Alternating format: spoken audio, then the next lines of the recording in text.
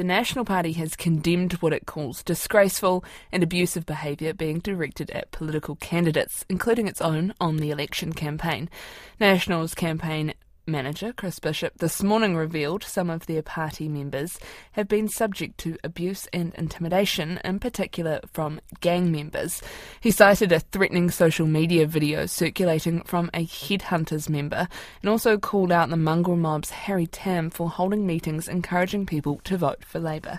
Harry Tam is with us now. Kia ora. What's your response to these claims from Chris Bishop?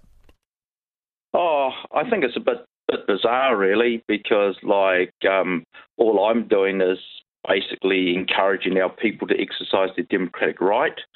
And, you know, I would have thought that Chris would have been supportive of that, given that we do live in a democracy. It seems bizarre because he's been trolling my Facebook page for some time now, and you know, making up TikTok videos of me and all sorts of things, and I think that's intimidating itself. I don't know if any of our people been involved in intimidation. In fact, I checked with the police today, and they don't know of anything. So I guess the thing is that if this is happening, well, Chris knows what to do, and that's to report it to the police. Are you saying that you feel intimidated by the National Party's Chris Bishop and his social media activities?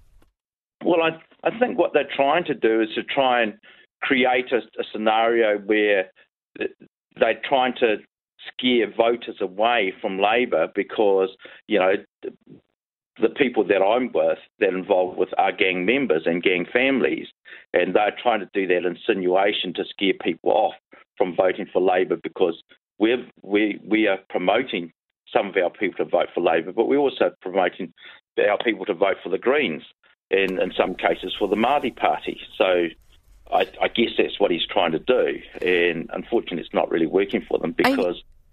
Are you hearing any reports of gang members in general intimidating political candidates and volunteers? Not at all, not from my end. So not just I don't know every gang member in the country, but certainly the people that I talk with, it's the last thing on our minds. Our people are just struggling to survive, let alone worry about intimidating politicians. How concerning is this kind of kōrero and conversation? Well, what I'm particularly concerned about is this sort of insinuation that Chris and the National Party is making. You got to remember, like, the Electoral Commission is promoting enrolling people to vote. And that's all I'm doing, is doing the work of the Electoral Commission unpaid. And, you know, given that National was talking about, you know, saving costs, they should be praising me for saving the government costs for doing their job for them, you know, but on the other hand, they're not. Kia ora. Thank you very much for that. That is Mongrel Mob Life member Harry Tam.